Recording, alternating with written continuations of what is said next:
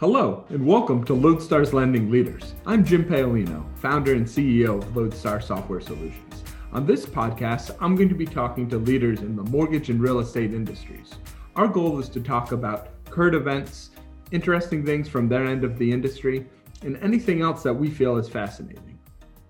Hi everyone, welcome to this week's Lodestar's Lending Leaders. I have a very special guest today, my friend Adam Chaudhry, president of Funding Shield. Adam is someone we were joking before we met on the rooftops of New York at an industry conference. Like I said, I've probably met most of my podcast guests.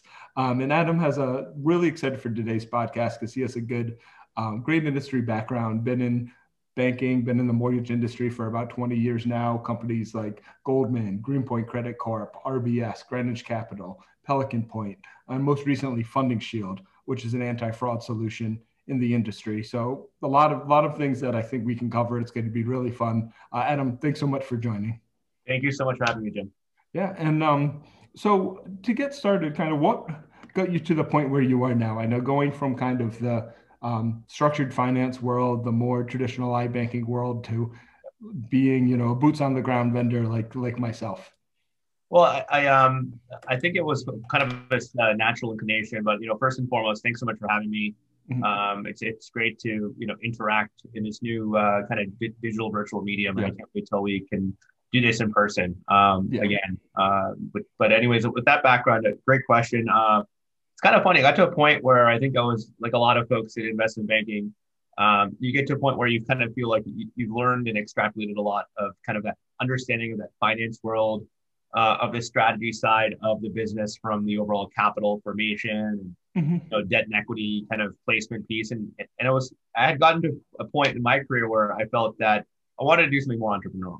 And maybe it was, somewhat, romantic and foolish in terms of thinking like, hey, I want to control my own destiny or whatever it may be. Yeah. But I definitely felt that, I kind of had taken out from those experiences a good portion of what I wanted to. And I recall having lots of conversations with friends, family, and most importantly, mentors from just a whole host of different industries, this and outside of this industry, from completely different places and around the globe. And I really was ready to go anywhere in the world. And I had some opportunities abroad and ultimately decided to team up with Ike, who's our CEO and chairman, because I had known of Ike.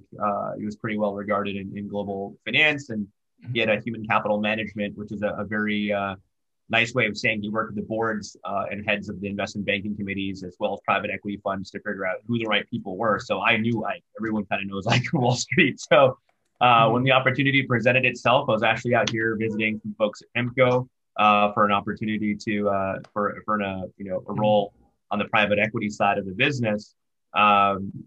I kind of clicked with Ike and I stayed true to myself, saying, hey, I want to really start something from the ground up. So really the process of going from kind of high finance, structured finance to being in Funding Shield came because I decided, hey, I want to be every department. I want to be accounting, sales, finance, marketing, which I love. I know you do too, but it's part of the journey. So ultimately, that's kind of how I got into it. But all jokes aside, and this kind of ties into some things we're going to talk about. It's all a circular conversation. Everyone's kind of linked.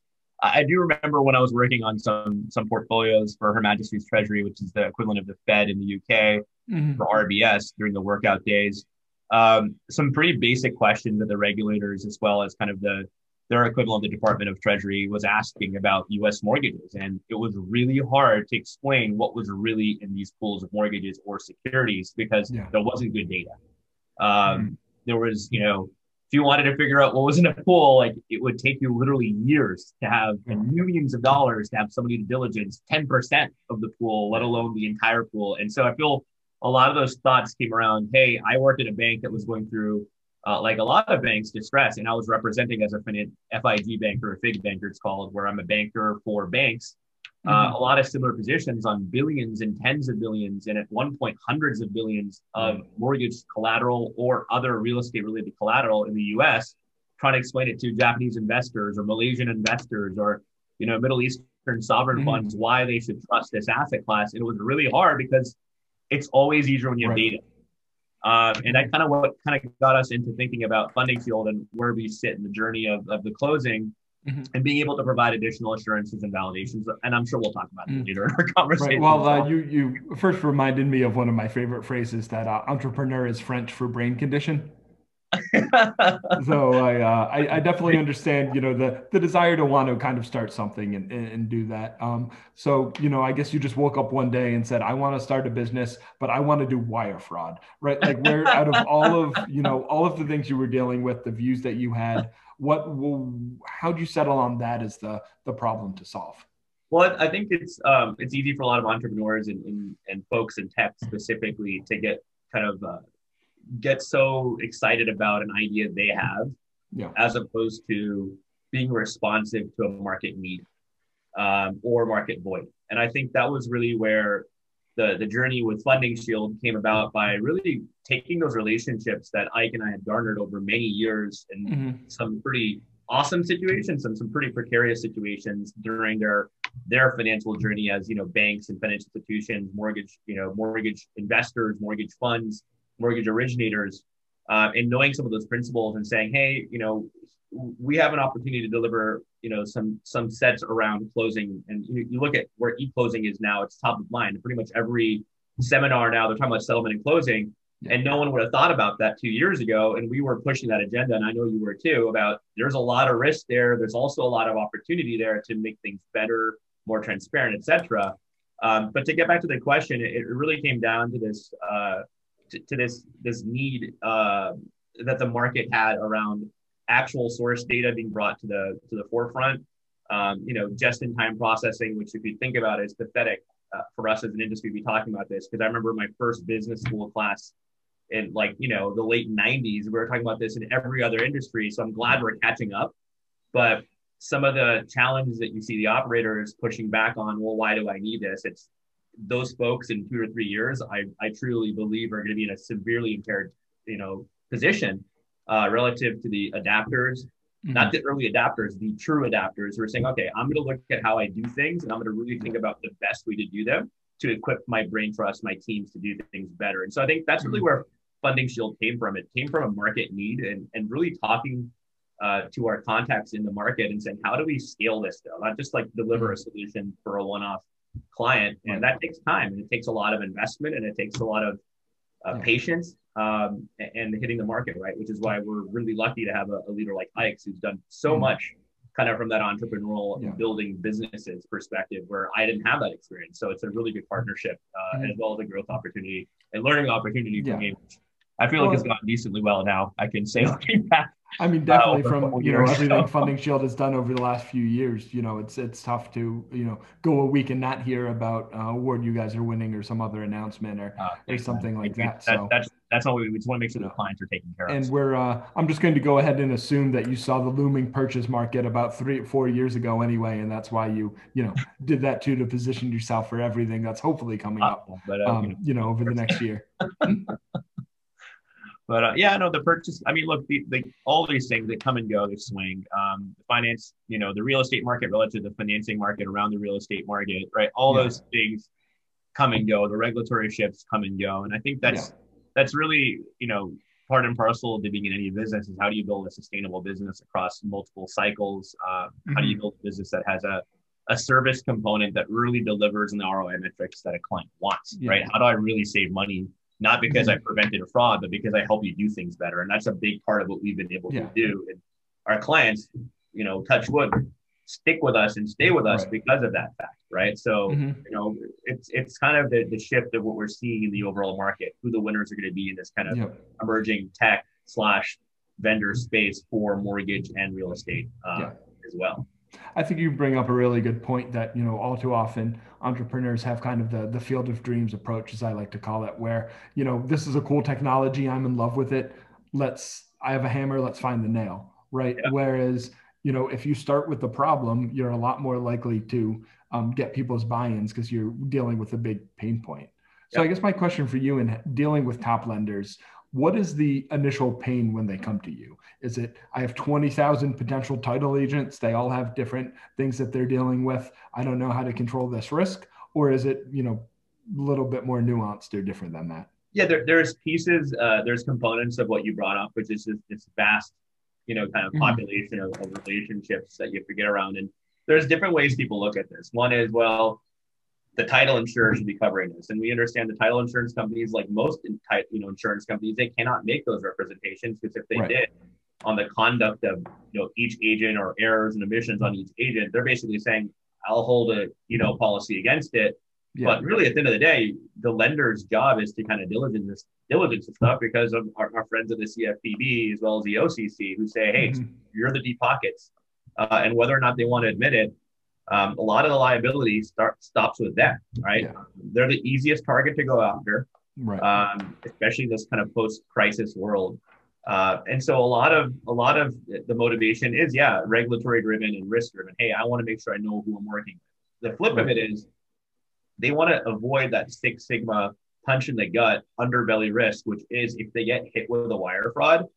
Tell you right now, if you lose $200,000 to $500,000 of working capital overnight, plus the cost to reinstate your insurance, plus the cost of investigations, bringing third parties in, forget the big guy. Think about the mid cap player, right? Who still has maybe 20,000 or 15,000 title companies that's, not doing 40, 50, 100 billion a year. They're doing 10 billion a year in production. Yeah.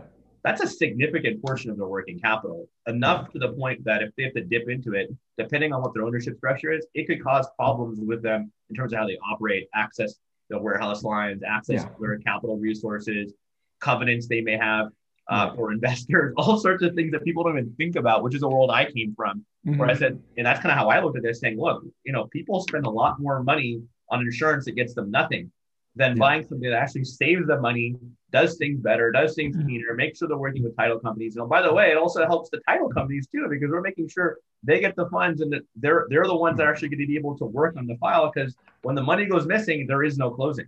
Somebody has to step up with the money again. So maybe the owner of a big IMB or mid cap IMB, he can step in or she can step in and say, here's a check. I can write a $500,000 check to cover the short. Let's keep on moving. Most lenders are not in that position, right? The vast majority, if you think about the numbers. Of course, we're talking about the kind of the bottom three quartiles of the market. Well, then it's interesting too, because you even, a $2 billion originator, right? In the world you're talking about is a small player, but if an issue happens with that bank, all of a sudden they're the evil empire, right? Because there's an article that invariably gets written where, some home buyer unfortunately lost all of the money that they have saved up for a home, right? 100%. And this evil bank is the one responsible for it, even though we just have some hacker sitting somewhere else in the world over there stealing all of that money. So, they're both too small to handle it, but also the reputational risk that they have of something like that. And those stories are always heartbreaking. And this brings up the second point. You said, well, why are people doing this? It's exactly what you just said. I may have a great internal process, but how do I know that it's being enforced, applied, and used on every loan? Right. So that's kind of like that whole funding control part that we've been talking about pretty openly in the market, where we lead in that, right? I mean, our clients care about us as much from the closing agent diligence perspective as they do from final fund delivery to their warehouse lenders, as well as the reps they make to the warehouse, lenders, which they're required to make. So when you think about it, that's another big piece, which is the CFO now cares, the controllers now care about, what's my process? What's my lockdown workflow? So it's compliance, it's risk, and it's also operations. Because ultimately, like you just said, you can't close a mortgage and you can't take these hits. And one's enough to really put a company in a really bad position. And so if you're talking to a chief operating officer or a chief compliance officer at one of those mid-cap banks, what's their nightmare scenario? Is it that $500,000 hit? Is that reputational risk? Like, what's the thing that's keeping them up at night? Yeah, it's a combination of those two. I mean, those are the two primary ones. If the regulatory piece comes in and they have a bad audit, they'll probably deal with it post facto, be a little bit more reactive, especially in that smaller profile. But the bigger ones, they can't have that, right? They just can't have, a state banking inspector come in and say that you're not meeting their requirements of diligence on third-party risk. That's a big problem for a big lender, and it could actually impact a whole host of other representations they have in the market, because they have to be speedy clean. Sometimes the mid-cap and small-cap players kind of say, I'm going to pay a little loose and I'll fix it post-facto. Problem is, fixing it after the fact is a very expensive ordeal. It's very costly, and it's a one-time fix. So you might be able to go out and try to compile a bunch of data but that data is latent the second you compile it. Tomorrow you come in, everything's changed, and you're not really doing anything at the loan level. So yeah, you've ticked the box from a compliance perspective, or kind of reached out to some database, to a data bank, but you're really not incorporating anything from a risk management perspective, fraud prevention perspective, nor from an operational workflow perspective. So the CEO looks at this and says, well, every time I close, it's a new risk profile, right? Who was good yesterday is not good today. I have to make sure they're good today. And so how do I do that? And how do I approach the market that way in an environment where you just said it yourself? The hackers come in. You don't know who's going to get hacked. For heaven's sakes, Netflix got hacked like this week. So did like the Federal Reserve. I mean, so then you have to like even one title agent, right? They're not just going to have one bank account for wiring too. They're going to have one per state or what other subsidiaries, or that's going to change. So now you're dealing with tens of thousands of these in some cases. Yeah, we do the math and we think the churn's anywhere between, based on our kind of, because we just have a humongous database that's constantly being updated, right? It's the largest one out there. And it's anywhere between 10 to 15% because of a consolidation in the banking space alone. You think about all these community banks and small banks out there where a lot of, these title companies might be one of the largest depositors in the bank. It's a $100 million bank, and this guy has an average daily balance of 4 to 5 million. That's 4 to 5% of the overall deposits on hand, right? So you think about those dynamics. That bank gets bought out by First Tennessee or the United Bank seems to be buying up all these guys in kind of Georgia and Florida and all these sort of southeastern states. And it's natural. Banking consolidation makes sense, right? It's going to continue to happen. But every time that happens, it's another great entry point for a hacker or fraudster to come in, or for there to be operational gaps, right? People don't update the instructions. So now money is going over here, an account that's blocked. It gets stuck inside the Fed application system saying, I can't apply to account. It doesn't exist. Where do I apply it? Where do I apply it? Now you wait 4 days to get the money back. You send her over here. That's not a cheap person doing that work. I'm telling you right now. You're not calling your intern or your first-year analyst that came out of school, right, and saying, hey, go call the Federal Reserve Bank or go call the FBI and figure this thing out. You're bringing your legal team in. You're bringing in senior managers. It's expensive resources. That's the other part we always have to remind our clients is when you look at the ROI, remember, when things go wrong, you're not sending your lowest cost person in. But when you're using us 1/90th of the time, it's the line staff that's basically clicking the button, making sure things where it needs to be and move on, right? And I'm sure you sell the same way, and a lot of our peers sell the same way. But the idea is that it can't all be automated. There has to be some level of touch, which is important in our business. I think tech and touch is very important.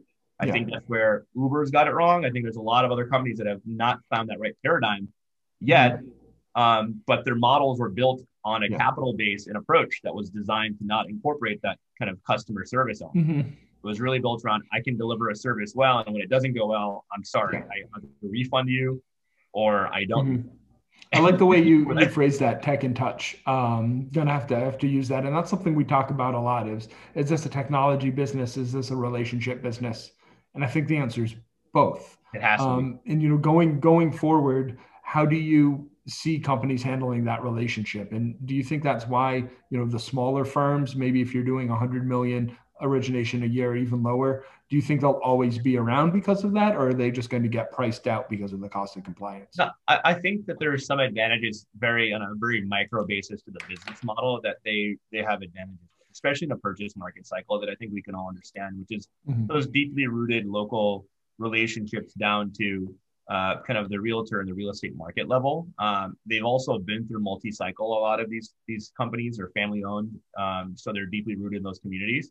So there are some advantages. It's really the tweeners, right, that I think are going to have to figure out their kind of who they are, what they are, if they've been too reliant on kind of one business line or the other, and they're going to have to either thinking about teaming up with some of those folks, and we're seeing it less so in the California market because it's a very unique market here, as I'm sure you guys can understand, and from a capital and cost perspective, as well as a regulatory perspective.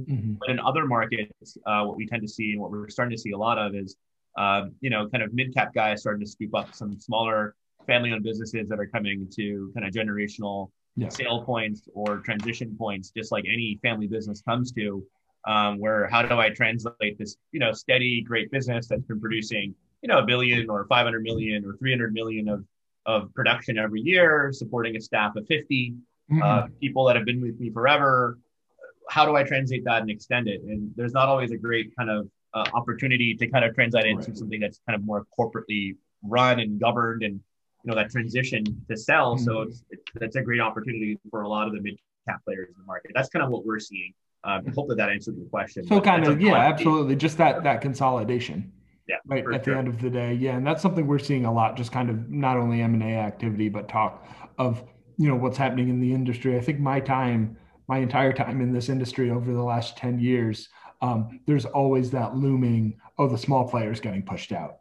And it's never truly happened. And I think there's always going to be a place for the reasons that you mentioned. Yeah. And if you're dealing with a very large player, then obviously technology-wise, they have technology departments, they have developers, they have all these things that the small people can't. But how are the big people caring about the relationship, and what are they doing to maintain that? Yeah, so that's a great one. I mean, I think the integration and kind of interpolation points are a lot. Mm-hmm.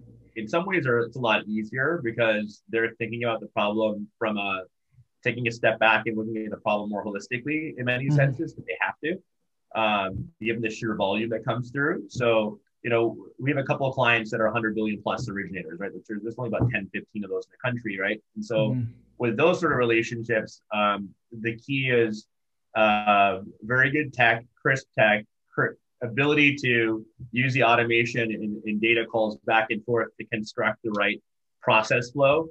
That gives them the right milestones to look at relative to how they look at their production. They look at their risk mm-hmm. as well. So that's kind of one piece of it.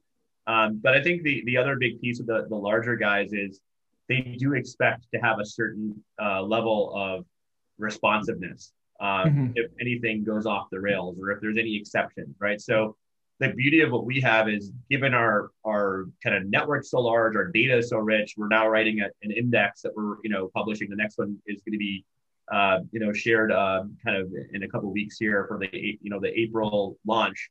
So in time, I'm not sure how that's going to impact the timing relative to this podcast, but basically mm-hmm. Mid-second week of April, Housing Wire is going to be publishing our wire and title fraud index.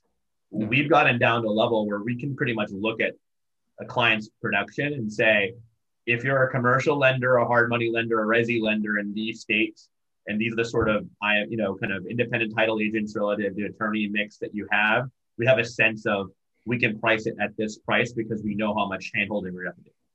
Mm-hmm. Because not everything is automated.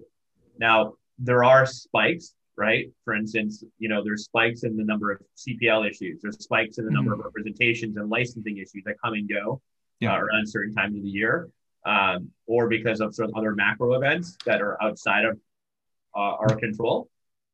But long story short, it is incredibly important to show up to a client that's a top 10 player in IMB space, bank space, any space, mm-hmm. and be able to say, here's how I'm going to be able to handle and triage any of your issues. And we've gotten a great team to do that and the right tools for them to be able to, mm-hmm. to do that in a way that we don't need thousands of people or hundreds of people. Right. We can do a very well-equipped, smart staff member who can hit it and take care of our clients. Yeah. So, and this will be out mid-April, right? Kind of in line with that. So looking at the kind of report that you mentioned that's coming out, what are those biggest risk factors then? Like, what makes a certain vendor more risky? Is it a smaller vendor?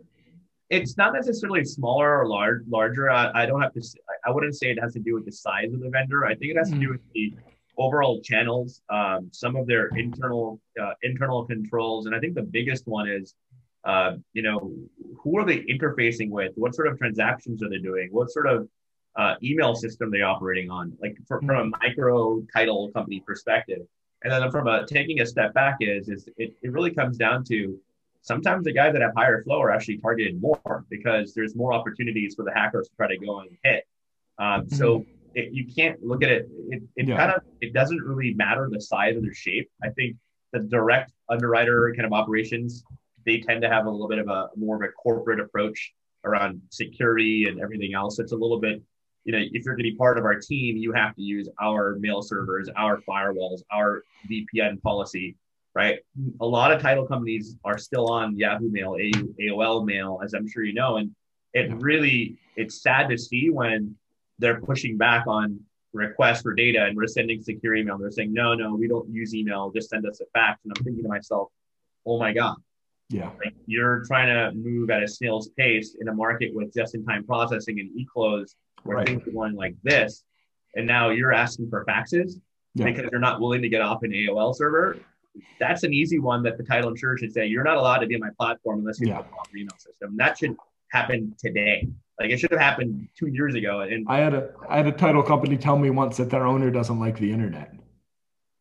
that's good. Yeah. So What do you you think do with it's that stuff? Arctic to go out back? Like what are we talking Well, about? and I mean, On and the I line. think, and it's, Get I me think some it's, yarn. Get me some yarn, Jim. give me some yarn, So smoke signals or let's go do something, this, right?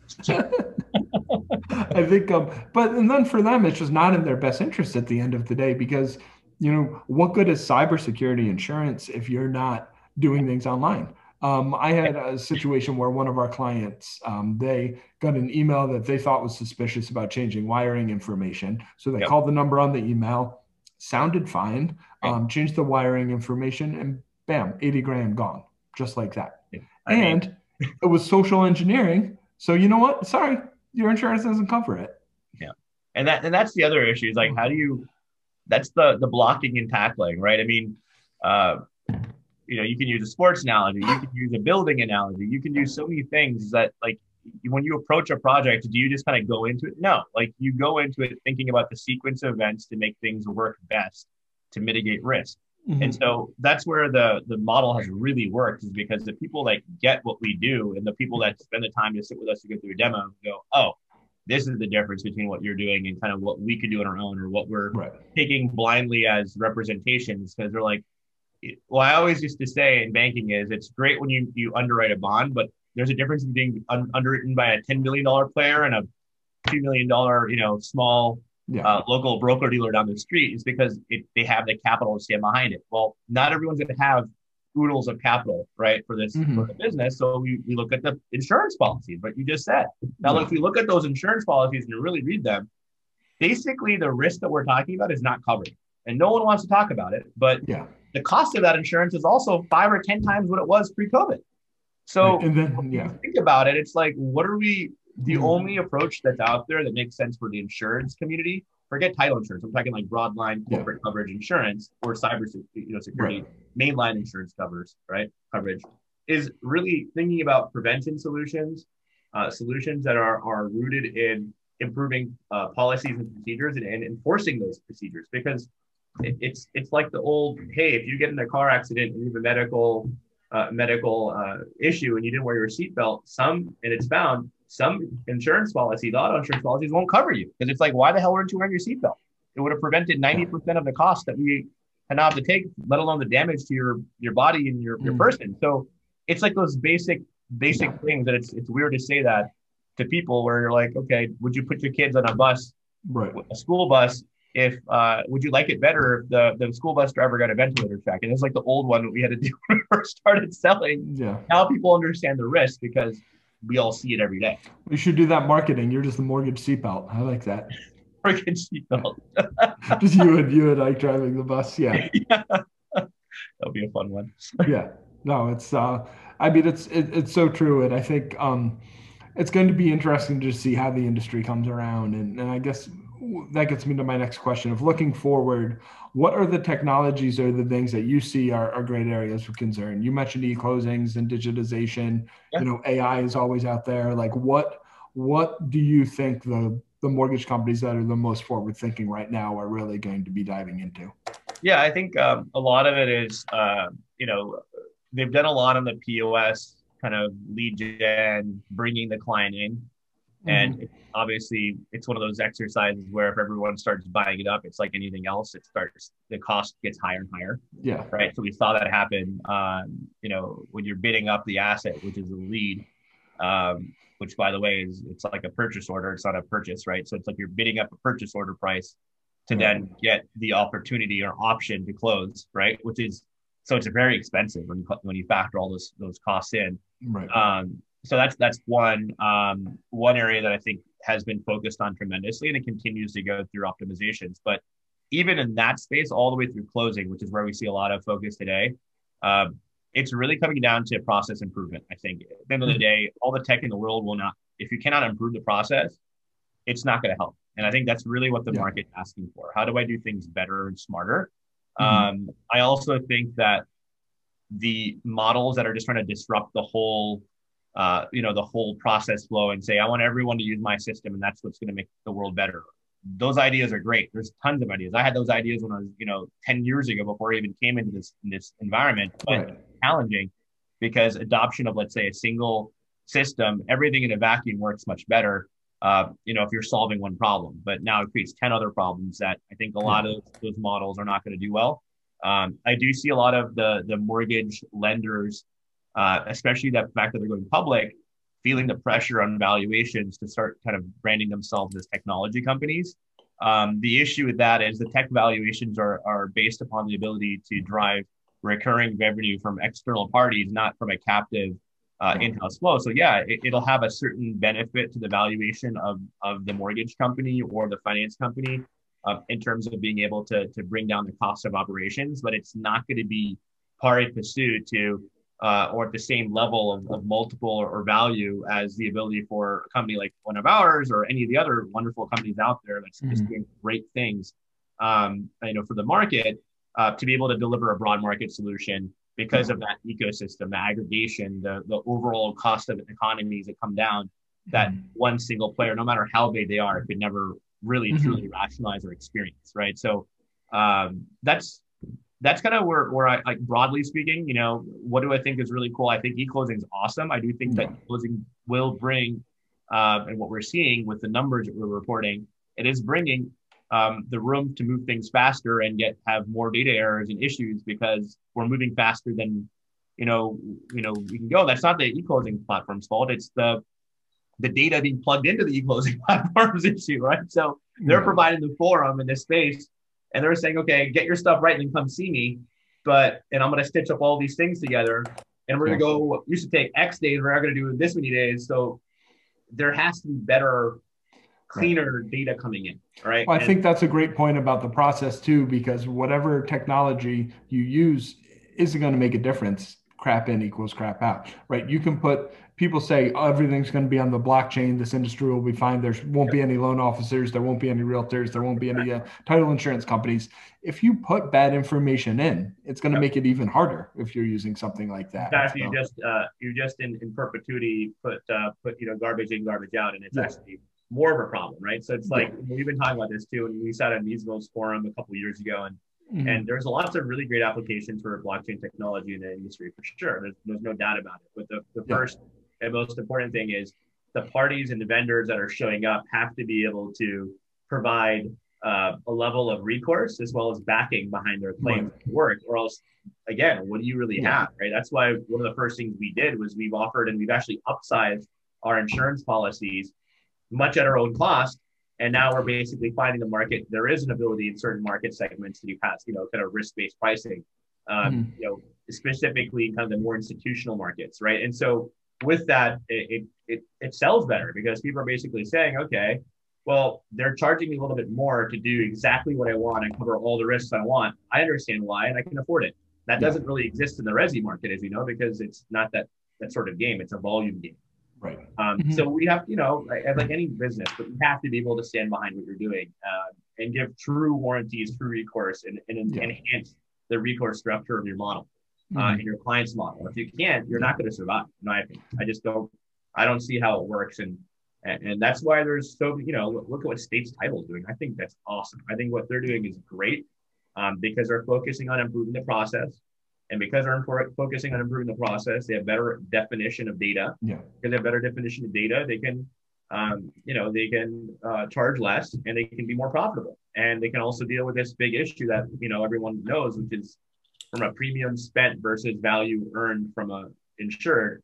Title industry has got some challenges, right? It's a pretty expensive product for a low payout probability if you ever need it. Yeah. And that's why we're so concerned at Funding Shield to make sure that we make sure our clients have that recourse. And we're willing to stand in and say, hey, any that deals with pre-close and closing risk, we're stepping in and being able to stand behind that, as opposed to just saying, hey, somebody's licensed. That's great. They're licensed. But that doesn't matter as much as our right client to say they're licensed. And I'm willing to say that if they don't apply the money right or they do something wrong, we're going to be here for you to make sure you get things right. And there's a reason that there's so much concern over the title agent because that closing process has so much risk. Nothing's happening unless you get through that process. No one's getting Yep. paid. That's when money's Yep. changing hands. Yep. There's just so much happening there. And I think title agents need to embrace that even more than they already do, that this is the last line of defense. I do want to be respectful of your time, but I want to hammer on kind of one point that you brought up that I'm super always excited to talk about is kind of you talked about technology companies, you mentioned state title. It seems interesting now that you have traditionally in this industry, you had, the service players, the title insurance companies, the mortgage companies buying tech. Now you have tech players like States Title buying the more traditional service providers, which I think is really interesting. You have, players like Zillow, who is a technology company, getting into mortgage, getting into title. What do you see, especially with other people like yourself starting companies, trying to be all things to all people? How should they think about, that type of specialization? And you touched on it a little bit of there's never going to be one platform for everything. So how do you kind of enter an industry like this when there's so much out there and so much need for that one thing, but you also can't compete with Zillow or Quicken right off the book? And I think it's about making sure what you have is unique and relevant. And it's also something that, Mhm. they would have a very hard time given their, kind of position in the transaction, which will be multifaceted in many Yeah. cases, what you just said, being a title, being a lender, and also being the real Mhm. estate kind of exchange or Right. marketplace, whatever you want to call it, for discovery, buyer, seller discovery, whatever you want to call it, right? Mhm. Transaction and real estate discovery.